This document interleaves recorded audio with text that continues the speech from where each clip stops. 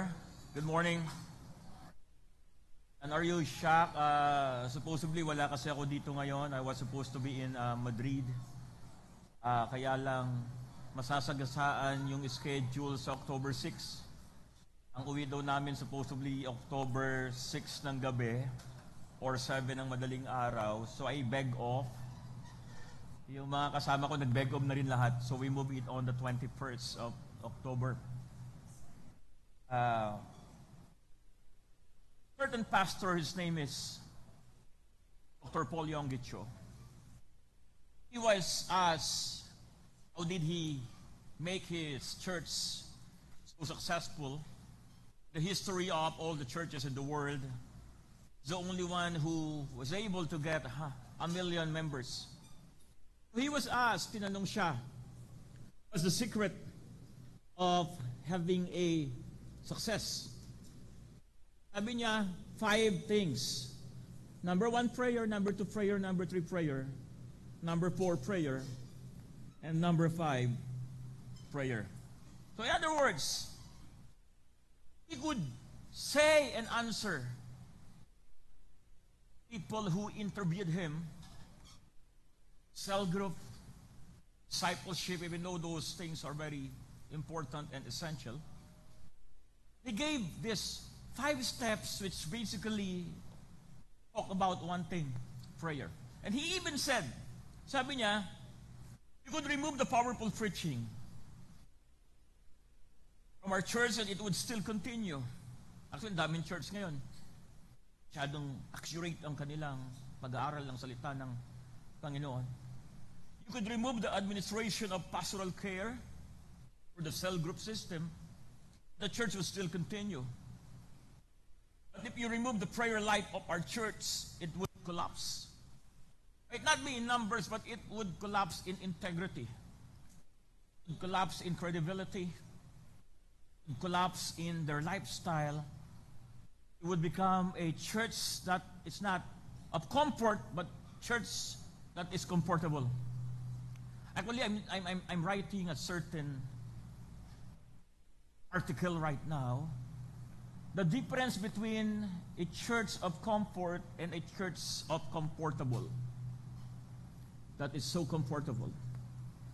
And we are living in a generation wherein people always look not for comfort, or in other words, yung i-console ka, encourage ka, but more of being comfortable. In the past, may mga kasabihan, pag malakas ang ulan, ang mga mananampalataya daw ay nagkakatotoo na salt of the earth. Sapagkat pag malakas ang ulan, natutunaw at hindi nakakapag-church. Pero ngayon, it becomes a valid reason for a certain person or believer not to attend the church. Why? Because it's raining. Lang, hindi umuulan ngayon, kaya mukhang hindi totoo yung ating halimbawa. But there is what we call a church that believes in comfort, that God comforts us, and a church that simply wants being comfortable. Sabi ni Dr. Cho, prayer is the atmosphere that creates commitment. Prayer is the atmosphere that creates credibility. Prayer is the atmosphere that creates what we call dedication and commitment. Tayo tayong lahat. Mga may dalang Bible excited.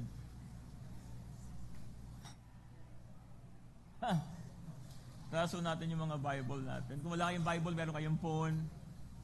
Kung merong Bible apps. Kung wala, sa puso. Baka nyo na lang yung puso nyo. Huwag sa isip pa, kasi sa isip, alam ko namang hindi nyo masasaulo ang Bible.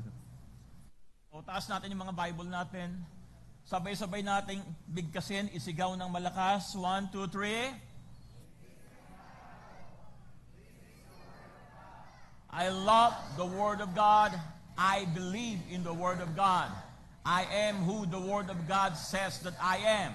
I am healthy. wealthy, strong, and prosperous. I am saved by the blood and blessed by God's love. I am the righteousness of God. I am changed. Amen. You can take your seat. Let me read. Psalm chapter 78, verses 40 hanggang 42. It's actually the entire book of Psalm 78. But let me just give a little bit of a context. The one who wrote Psalm 78 is not David. The one who wrote Psalm 78 was called Asaph. Nagmamadali. Hindi nila na-gets. Asaph. He wrote Psalm 50, Psalm 73 hanggang 83. So he wrote basically 11 chapters in the book of Psalm. Sino si Asaph? Asaph is the head of their, if we would put that in our generation right now, in our time ngayon, si Asaph yung kanilang head worship team leader. Head na leader pa. Siya yung pinaka-head ng kanilang music ministry. Siya yung pinaka-head ng kanilang worship team, si Asaph. And David was one of the worship leaders, if you would ask me. He was a wonderful musician. And many scholars would say he had a beautiful voice. And he was very handsome. Am I referring to myself? No. David.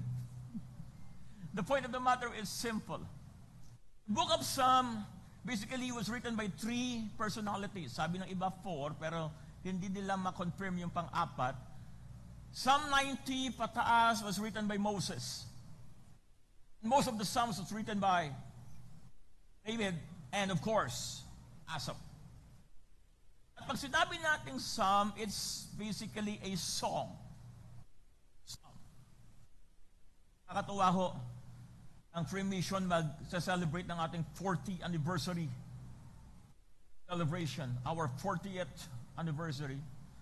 And if you would go back 20, 30 years ago, 35 years ago, yung nagsisimula pa lang yung mga church nito, sila Ate Mary, alam na alam nila noon yan. Ba pag church planting? Ate, pag may nagpipreach, tatayo dito kasi mga hindi tapos sa pag-aaral. Si Daddy was second year high school lang tinapos. And his basically first 5 disciples were also undergraduate ng high school lang, hindi ng college. So pag magpipreach sila noon, buksan po natin ang ating mga Bible sa Book of Psalm. Ganun ang mga banat nila. Hindi Psalm, Psalm. Reality. And sometimes they were telling the story, buksan po natin sa Book of Ephesians. Next siya, yung isang pastor natin, I won't mention the name, hindi po Ephesians, Tagalogin nyo na lang para hindi na kayo mahirapan. Siguro po sa aklat ng Espeso. Talaga nauuna yung essay. Gusto niya talaga mauna yung essay. Wala tayong magagawa. But church planting is just the heart of FMPI. Kaya we are inviting and really praying that everyone could join us on November 30 for our 40th. It will be celebrated. The venue is on sa TFVC Tarlac City. And pre-mission churches are very excited, all of them. So let me go back. This is actually a chapter wherein Asaph was reminding the Israelites about the goodness of God. And it's basically a little bit theologically, if I may say, debatable. Imagine, in these verses that I will read, pero almost mamaya magkukota ko from preceding and verses after the verses na babasahin natin, that we can limit God. Imagine, human beings can limit God. That's basically the Psalm 78 theme. Sabi niya dito, how often they provoke him in the wilderness and grieve him in the desert. So emotionally speaking, if we talk about practical things, ang sabi dito, frustrate, nabibigyan nila ang kalungkutan ng Diyos sa Tagalog. Imagine, nabigyan nila ng kalungkutan ng Diyos. Paano? Yes, sabi dyan, again and again, they tempted God and limited the Holy One of Israel. They grieved the heart of God, provoked Him. Why? Because they limited Him. They limited Him. Oh, it's a wonderful truth. How many times in our lives have we limited God? We cannot believe Him for this particular miracle. We cannot believe that He can provide this particular finances we need. Na hindi niya kayang pagalingin yung mahal mo sa buhay na nahihirapan sa karamdaman na yan. And the scripture says, He was grieved because they limited the Holy One of Israel. He did not remember His power. The day when He redeemed them from the enemy. And if you would read verses 43, the following verses, He started to quote how He divided the Red Sea, how He basically sent deliverance towards the Israelites nang sila ay lumalabas sa Egypt. The 10 plagues, if I may say. Let me put it this way. They have limited God, and God was grieved. Kung may isang bagay pala na nagbibigay ng kalungkutan sa puso ng Diyos, ay yung tratuhin mo siya na hindi niya kaya bigay ang kailangan mo. At tignan mo siya na parang hindi niya kayang pagalingin yung mahal mo sa buhay. Hindi niya kaya solusyonan yung anumang financial struggle, emotional dilemma. Alinagaano mo? When I was reading this particular passage, it hit me so much. Hit me. Why? How many times in my life, or let me include you, even in your life, in our lives, have we grieved God by limiting His power? Yung alam naman natin walang imposible sa Diyos, pero hindi natin ba paniwalaan yung isang bagay na feeling natin imposible kasi? Kaya nga, siya ang lalapitan natin kasi imposible nga para sa'yo, para sa akin. How do we limit God? How do we limit God? Practical aspects. Number 1, yung less prayer. Sabi nga nila lahat, less prayer. Can we say it loud, less prayer? When we talk about less prayer, honestly, we don't need to utter it loud, to say it loud. Oh, many of us right now are really giving so much time to prayer. I'm not only talking to you, I'm talking to all of us, including myself. Sa old covenant, kung may kasalanan ka, the idea was hindi makikinig si Lord sa'yo.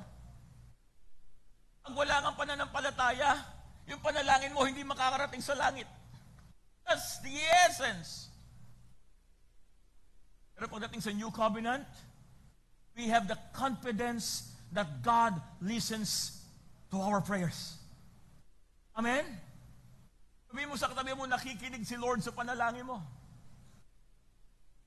One of the reasons, or one of the things that we limit God, is we don't even ask Him.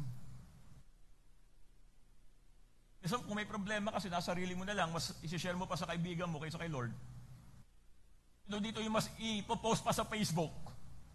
Kasi feeling niya, nagbabasa naman ng Facebook niya si Lord. Pag pinost ko, mababasa na rin ni Lord. Tama. Pangalawa, yung little perspective. Kasama ko si Josiah yung nakaraan, pumunta kami sa isang resto sa Molito. Kausap namin yung isang matandang kaibigan ko na obispo. He's actually 75 years old. And tinanong niya si Josh, anong grade ka na? 9? Anong plano mo? Sabi niya, gusto kong maging doktor, sabi ni Josiah. Dalawang klase ang doktor ng mga tao tsaka doktor ng mga hayop. Saan pwede mo nang pagsamahin? Anong tao na asal hayop?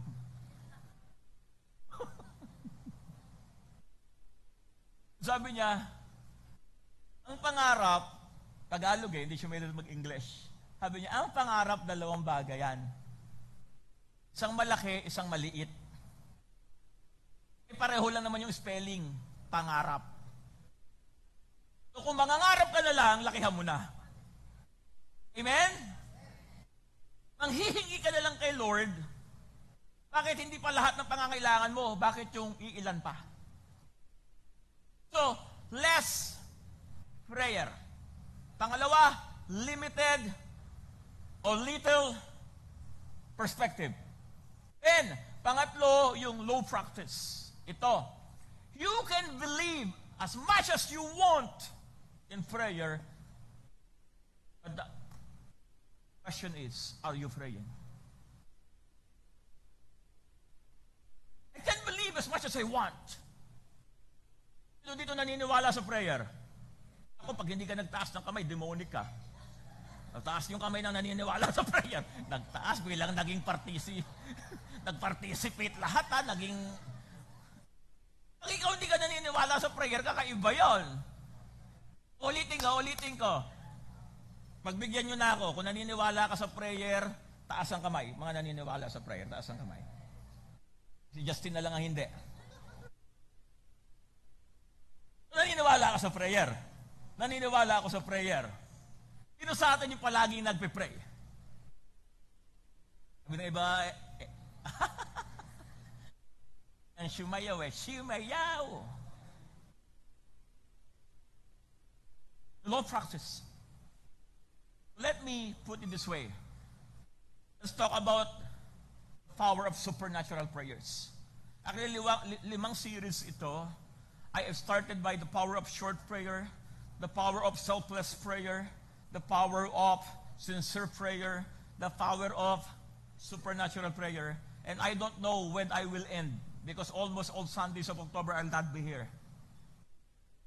Ang huli, the power of scheduled prayer. The scripture, and Elijah prayed for the fire to fall down, and it fell down.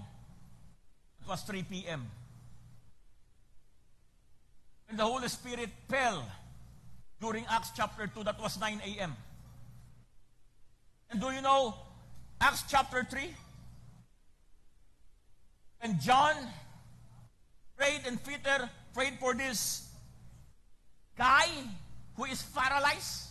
Ano yun na nangyari? Tumayo. Do you know that it was 3 a.m.? Why? Because in the Old Testament, ang schedule ng prayer sa tabernacle at sa temple, 9 a.m. at 3 p.m. Hello? And many miracles in the scripture. Kasi normally, pag nagbabasa tayo ng Bible, yung mga miracles, ang tinitingnan natin sino nagpagaling, paano gumaling, ano yung sakit, ano yung sitwasyon, ano yung miracle nangyari. But we never tried to deeply look anong orasyon. And many, if not all, many miracles in the scripture happened during 9 and 3 p.m. Why? Because those were the time of prayer. Ayun yung schedule ng prayer. Something happens whenever you are praying. Amen. Something happens. So how do we pray a supernatural prayer? Sino dito ay may mga pangangailangan? Or yung mga wala, sa akin na lang ha? Sino dito ay may mga pangangailangan? Sino dito ay may mga bayarin this October 1 ngayon, no? Yung may mga bayarin.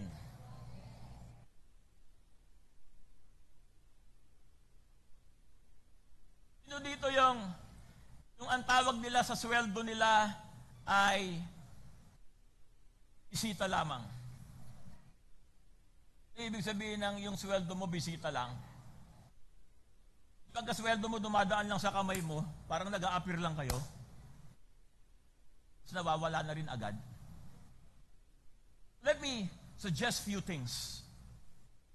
How to pray supernatural prayer. Ano ibig sabihin nito? Pag sinabi natin supernatural prayer, yung naniniwala ka, hindi sa maliit na bagay. Even though there's power in the small things, do not despise the small things, ang sabi ni Zechariah. The point of the matter is this, huwag kang matakot, huwag kang kabahan, sabihin, banggitin, idulog sa Panginoon, kahit anong laki pa ang pangangailangan mo. Kahit sa tingin mo, imposible yan. Kahit sa tingin mo, hindi mangyayari. Kahit ikaw mismo nagdududa na. God listens to our prayer. Number one, supernatural prayer. The power of supernatural prayer. Prayer that remembers who God is. Sabi natin lahat, who God is. Alam mo, magiging bold, brave, and blessful ang iyong prayer. Whenever you remember who He is in your life. Yung nananalangin ka, huwag kang tumutok sa pangangailangan mo.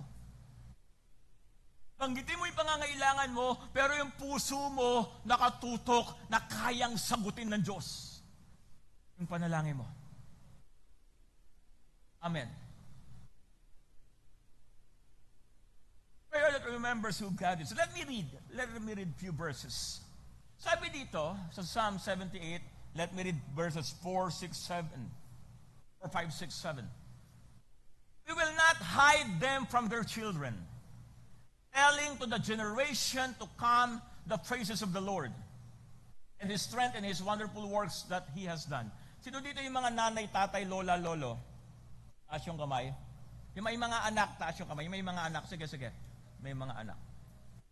Sino dito yung ayaw umamin? Pero may anak na. Very important ang role natin bilang mga magulang. We basically shape, sharpen, and shoot. Parang bawi na arrow. We shape our children. Do not let social media, whatever things shape kids. We're the ones to shape our kids. Alam niyo sa arrow, pag ayon, baliko, binitawan mo sa pana, hindi diretso yun. Pangalawa, you sharpen the arrow. Then, you release, you shoot the arrow. And that's my prayer sa tatlong anak ko. God would use me to shape them, to sharpen them, and to release them what God wants them to be. Amen? Not to control them, not to tell them anong course kunin mo. Saya, gusto ko maging astronaut ka. Astronaut? Siguro ang ganda ng Diyos nyo, pag nasa sky ka na, no?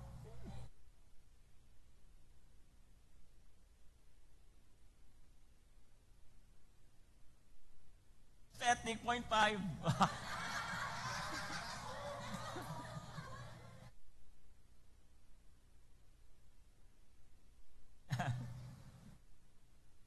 Balik na tayo dito. Baka kung saan tayo mapunta. For He established a testimony in Jacob and appointed a law in Israel, which He commanded our fathers, that they should make them known to their children. Sabi sa verses 6 and 7, that the generation to come might know them. The children who would be born, that they may arise and declare them to their children. That they may set their hope in God. So sinasabi dito, Yasap, tell who God is. So that even though hindi sila kasama na tumawid sa Red Sea, naririnig nila kung sino ang Diyos sa mga Israelita. Christians know who God is, that they may set their hope, put their hope in God. That's where the chapter begins. We remember who God is in our lives. 2018, I could not forget, Saturday morning, 8 a.m. I was drinking my coffee. Congressman Ron Salo called me and he said, Paz, that time tawag niya sa akin, Paz. Ngayon, pangalan na lang kasi tawagan namin. Sabi niya, Paz, meron akong bad news tsaka good news. Ano yung bad news? Si Kong Ako'y namatay. O ano yung good news? Congressman ka na. Ang sarap magkape. Kaya kung gusto nyo maging congressman, magkape kayo. And if God has done that in the past, I believe God can do it again. Amen? Yesterday, nag-uusap kami ni Kong, kami ni Ron. Sabi niya, maraming good news. And as if situation is in our favor. But of course, until the decision is made, we are still praying hard and believing God. Amen? But the point of the matter is this. Let us always remember who God is. Amen? May sakit ka. May sakit yung mahal mo sa buhay. Pag pinanalangin mo, huwag kang tumingin. Parang imposible ito. Marami pa namang mga pastor ngayon, na katulad ko, o mga church leader, pag nananalangin ng healing, tinitignan muna nila yung taong may sakit kung malala na o hindi. Pag medyo malala na ang prayer ng mga pastor na rin, Lord, yung kalooban mo ang siyang mangyari. Pag lagnat lang, ang tapang, Lord, I pray for healing! Lagnat lang eh. Gagaling talaga yun. Kahit hindi mo ipag-pray. Hello? Kasi ko sa mga pastor ngayon eh. Kamusta na po? Yung tatay ko eh. Meron siyang cancer sa lungs. Anong stage na? Stage 4 malignant. Pastor, pwede niyo bang ipag-pray? Lord, pinagpipray ko po ang tatay ni kapatid kung ano ang kalooban mo siya ang mangyari. Talaga? Nawawala yung pananampalataya, depende sa sitwasyon. Hello? It's what we call safe prayer. Or in other words, panalangin ng magugulang. And the point, I would rather commit wrong prayer, still believing God.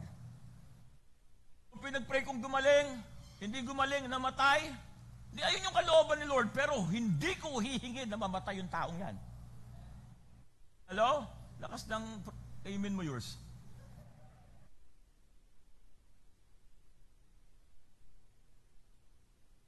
Let us remember who God is whenever we come in prayer. Amen? So, let me read a few verses more. Sabi dito sa Psalm 66 verse 19, but truly God has listened. He has attended to the voice of my prayer. The God whom we approach, the God who dwells in us, is a God who listens to us.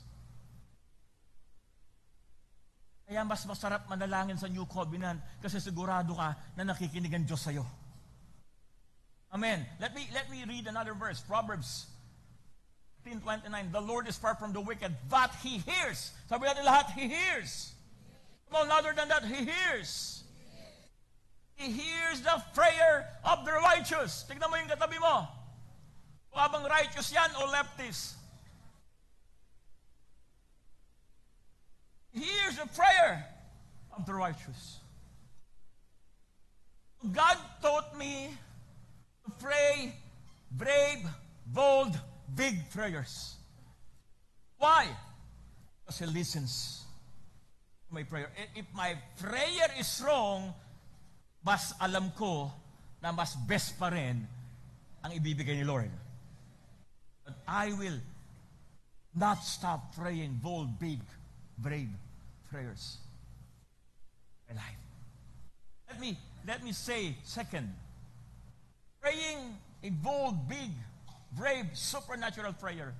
Una, it is a prayer that remembers who God is. Sa inyo may mga tatay, nanay, kapag nanghihingi ka ng pera, parang meron siyang remote control na nakamute. Adi, mami, penga kong pera, tapos parang tumitingin sa'yo. Pak. Parang walang marinig.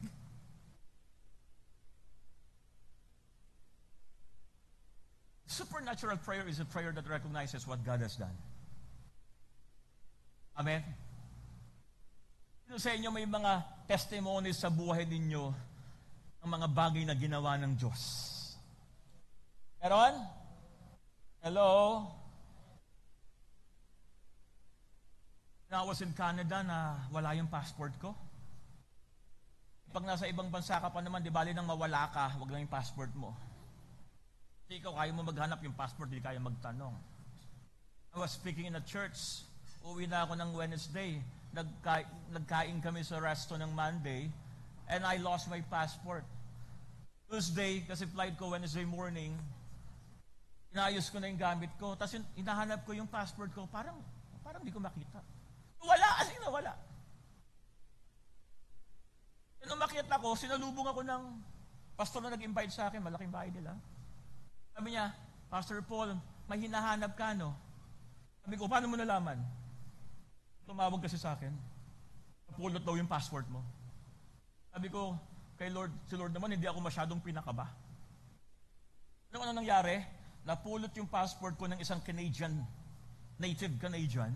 Tapos nakita niya Pilipinas. May nakasalubong siyang Pilipina. Tapos tanong niya, is this a Filipina passport? Eh, siyempre, nakasulat Pilipinas. Siyempre. Sabi ng Pilipina, yes. Do you know this guy? This person who basically owns this passport? Tapos tinignan ng babae. Yung babaeng Pilipina, first time niyang umattend sa Christian church. Wherein I was invited to be their anniversary speaker. First time. Sabi niya, kilala ko yan. Yan po yung gwapong speaker namin yung Sunday.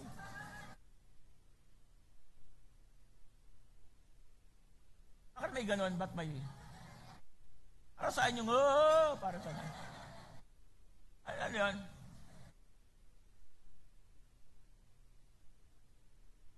Natin sa bahay. Kasi yung nalaman niyang pastor ako, nang libre pa. Libre kami, pati yung kasama ko. Pero din akong kilala sa Germany. Wala yung passport niya. Pilipino, umuwi. Kinausap ni Lord. Pumunta ka ron sa city. May puno doon. Tumayo ka ron. Then I will give you instruction. Pagdating niya doon, ano kaya gagawin? May lalapit pa sa akin dito? Wala naman. Then God, in a small voice, ang usap sa kanya, maglakad ka lang, manalangin ka, paikot-ikot ka dyan sa puno. Nanalangin siya. Nangyari? Lapitan siya ng pulis. Nagkama lang siyang may ketek. Deport sa Pilipinas, in short. True story yun, hindi yung biro. Parang biro lang yung kwento, pero totoo yun. Yung panalangin niya makauwi, deport siya sa Pilipinas. Bakit? Baliw. Mahalaga, yung prayer niya, tinugon. Kung paano nangyari yun, bahala na si Lord. Right? Let me read these verses. Sabi dito, marvelous things He did in the sight of their fathers. Napaalala yung ginawa ni Lord. Hindi lang kung sino siya yung ginawa niya. In the land of Egypt, in the field of Zoan, He divided the sea, caused them to pass through, and He made the water stand up like a heap. And He said in verse 14, 15, and 16, in the daytime also He had led them with the cloud, and all the night with a light of fire. Ano yung cloud in the morning and fire in the night? Parang air condition yan. He split the rocks in the wilderness and gave them drink in the abundance like the depths. He also brought streams out of the rock and caused waters to run down like river. He reminded them of what God has done. Ay, minsan pag may problema tayong dinadaanan, pagsubok, so dito yung laging may hinaharap na pagsubok. Lalo niya pagkaharap niya sa lamin.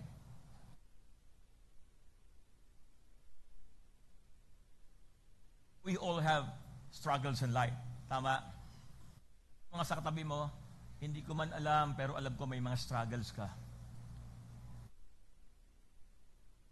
And, you know, every time I'm facing struggles, I just stop, pause, and think what God has done at Calvary and what He has done personally in my life in the past. Amen? Kung niligtas ka ng Diyos noon, mas ililigtas ka niya ngayon. Kung pinagpala ako ng aking Panginoon noon, mas pagpapalain niya ako ngayon. That's what I know. Because based on how I believe God, God does not change. Amen. So, let me read a few verses. You know the story of the chiefs and cheese in the Mediterranean cruise ship? Merong isang lalaki, nag-ipon siya ng pera. Actually, mahal. Yung nakaraan, nagtanong kami, Asia, Japan, Vietnam, something na cruise for 7 days, maikli lang. Aabot ng mga 90,000.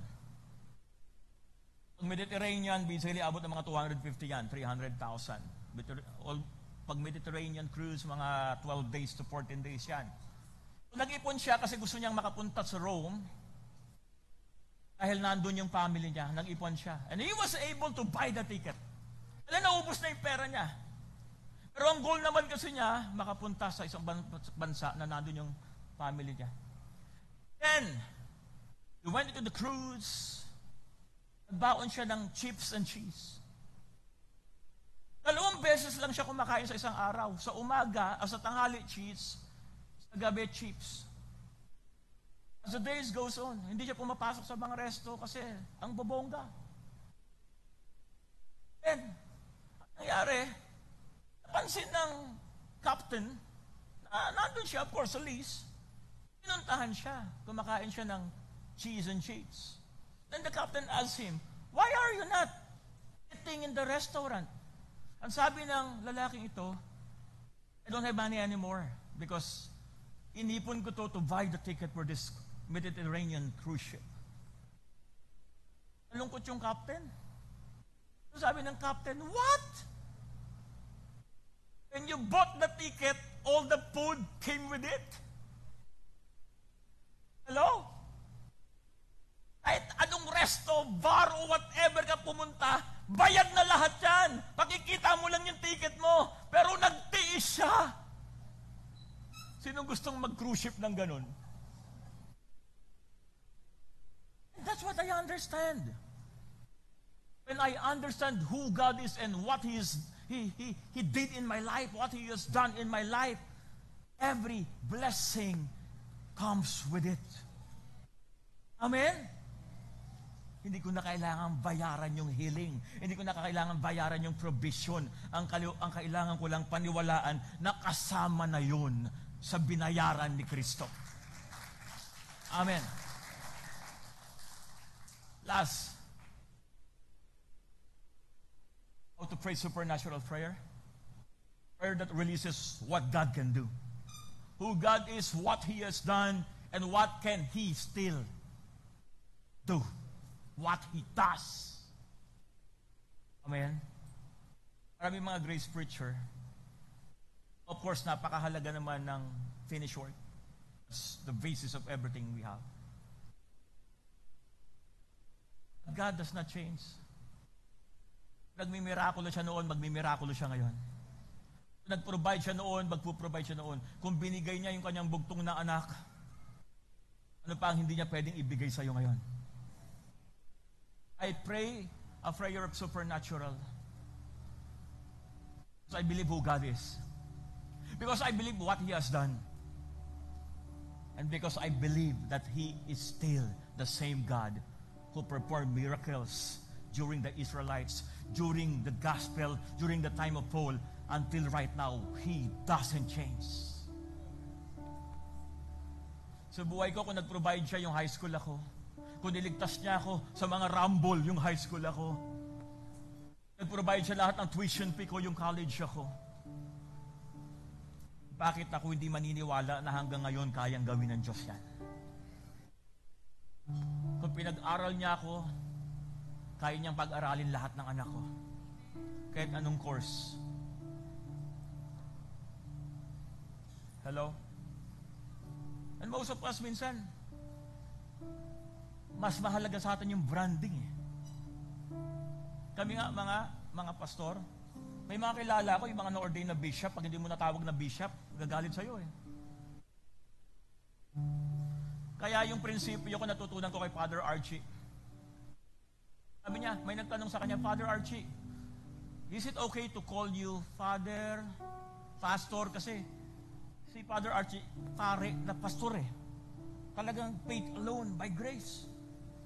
Okay lang mo ba kayong tawagin na brother, father, or pastor? Sabi ni Father Archie, I don't care. You can call me brother, father, bishop, or pastor. Just do not call me mother. Ito na prinsipyo, di ba? Iba hindi na gets. Sabi naman ng iba ganito, call me whatever you want, just don't call me late for dinner. Hindi rin na gets ng iba. Prayer that releases what God can do. Sabi dito, sa mga last part ng verses, then the Lord awoke us from sleep, like a mighty man who shouts because of the wine.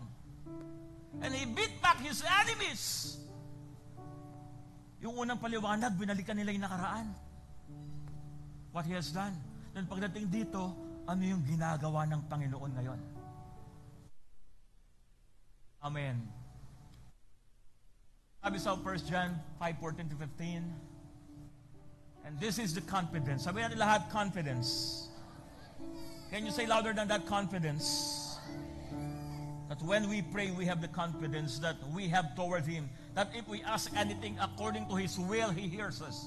And if we know that He hears us in whatever we ask, we know that we have the request that we have asked of Him. Let me read Mark 11:24. Sabi dyan, Mark 11:24, Therefore I say to you, whatever things you ask when you pray, believe. Sabihin lahat, believe. Come on, louder than that, believe. That you receive them and you will have them. Amen? One time I was traveling. A plane, Delta Airlines. I think it was 11-hour flight from Seattle to Narita. Pag-upo ko na-upgrade na kasi ako sa business class mga 3 times eh. I don't buy business class. Ang mahal. So may isang time, hindi kasi ako nakakatulog sa biyahe kahit sa eroplano. Pag nag-travel ako, siguro nakakatapos ako ng mga 4 to 5 movies. Nanood lang ako. Then yung pag-aupo ko, chinek ko yung earphone. Hindi gumagana. Then I called the stewardess. Sabi, I think the earphone is not working. Sabi niya, we'll deal with it later, sir, after we settle down. So, tapos na, mangat na yung plane. Then when the seatbelt turned off, tinawag ko ulit yung stewardess. How do you think the airline can compensate me with this broken earphone? Eh siya, bumalik, kasama siguro nila yung head stewardess, brought me into the business class. Sa business class yung klase, para kang nakahiga ron. Pwede kang order ng lobster, whatever you want. Sa economy, hindi ganun eh. Pero iniisip ko, paano kung ginamit ko yung pagiging Pilipino ko, yung mahiyain, sira yung earphone, okay na yan. Kahit naman walang earphone, makakauwi naman ako sa Pilipinas eh. Sino sa inyo yung sira yung earphone, hayaan mo na lang. Matutulog ka na lang. O buksan mo na lang yung laptop mo. Ako, may laptop na ba na ako? Pwede ako manood na lang sa laptop ko ng mga movies. But when I asked, then I was upgraded. If I did not ask, I don't think the stewardess would care. Tama? And how many times do you think that you will be upgraded in that particular situation, in this particular health, financial needs, but because you are not asking, you're not being upgraded. Hello? Kasi mas nakatuto ka sa sirang earphone kaysa sa possibility na pwede kang i-upgrade dahil sa sirang earphone. Minsan nakatutok tayo sa sirang earphone kasi ganito kasi ganyan kasi kung hindi nangyari ito, kasi kung hindi namatay yung tatay ko, kasi kung hindi lang ako siniraan ni ganito, kasi nakatutok ka sa sirang earphone. Instead of telling the Lord, Lord, my earphone is broken. I know you know it. But I also know that because my earphone is not working, you will upgrade me to something a lot better. Amen. So maybe we need to start asking God for big, bold, brave prayers. Amen. Maybe your financial status would go up. Maybe you will be promoted. Maybe your business will experience breakthrough.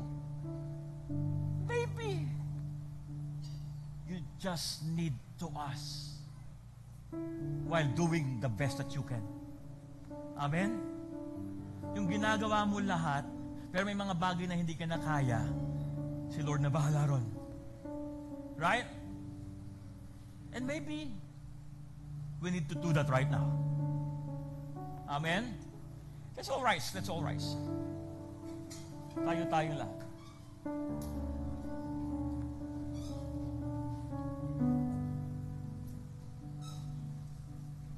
We're not going to sing any song. Continue to play the music. But we're going to pray. We'll spend 2, 3, 4, 5 minutes, I don't know, let's see. And let's ask God, not for the simple things. Wala akong sinasabing masama humingi ng simpleng bagay, maliit na bagay. Okay yan. Pero wag muna ngayon. Gawin mo na lang yan pag nag-devotion ka, nagbasa kayo ng Bible bukas, sana nga. Pero, can we do and pray for something that your heart is desiring, believing, pero medyo imposible. Medyo mahirap. Medyo hindi kaya ng powers ko. Medyo kailangan si Lord mag-orchestrate. I want you to think of that particular thing. Mamaya ka na manalangin. Just think of that. Ano yung mga bagay na yan? 1, 2, 3 mga bagay na yan na kailangan ng mirakulo sa buhay mo o sa buhay ng mga mahal mo sa buhay. Na you know, hindi siya mangyayari ng basta-basta lang. Kailangan talaga ng intervention ni Lord. Amen? Have you thought of some things, few things? If you have already thought of few things, right now, what I want you to do is not to think and pray in your mind. I want you to open your lips, say it. It doesn't need to be loud, but it should be audible. Audible. Kahit pa paano, kahit hindi naririnig ng katabi mo, basta naririnig mo na binabanggit mo. And at the count of 3, we'll start to pray. Right? Ano man yung mga bagay na yan, audibly, pray, and confess, tell it to God. Okay? 1, 2, 3. Let's pray.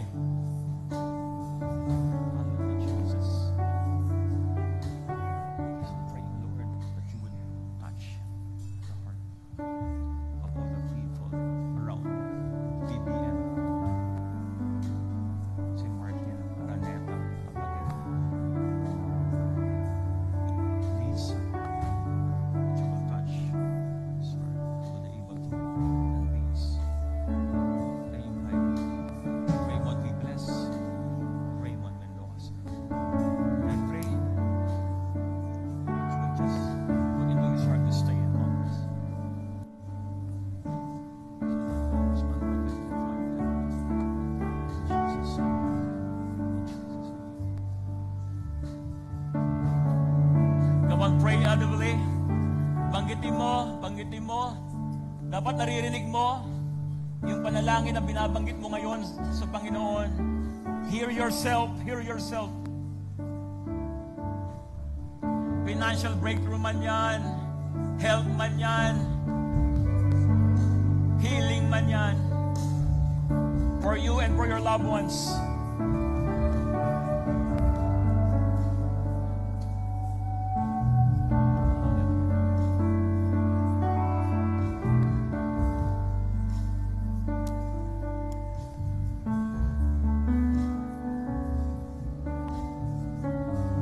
Thank you, Heavenly Father. We believe and we know who you are, that you listen and you answer. We know what you've done, miracles after miracles. And we know that you are still doing marvelous, wonderful things in our midst. Yung mga pinalangin po namin, Panginoon, naniniwala kami na pinakinggan ninyo at inyong tutugunin at makikita namin ang manifestation sa aming mga buhay at sa mga buhay ng aming mga mahal sa buhay. We claim your answer. In Jesus' name we pray. Amen.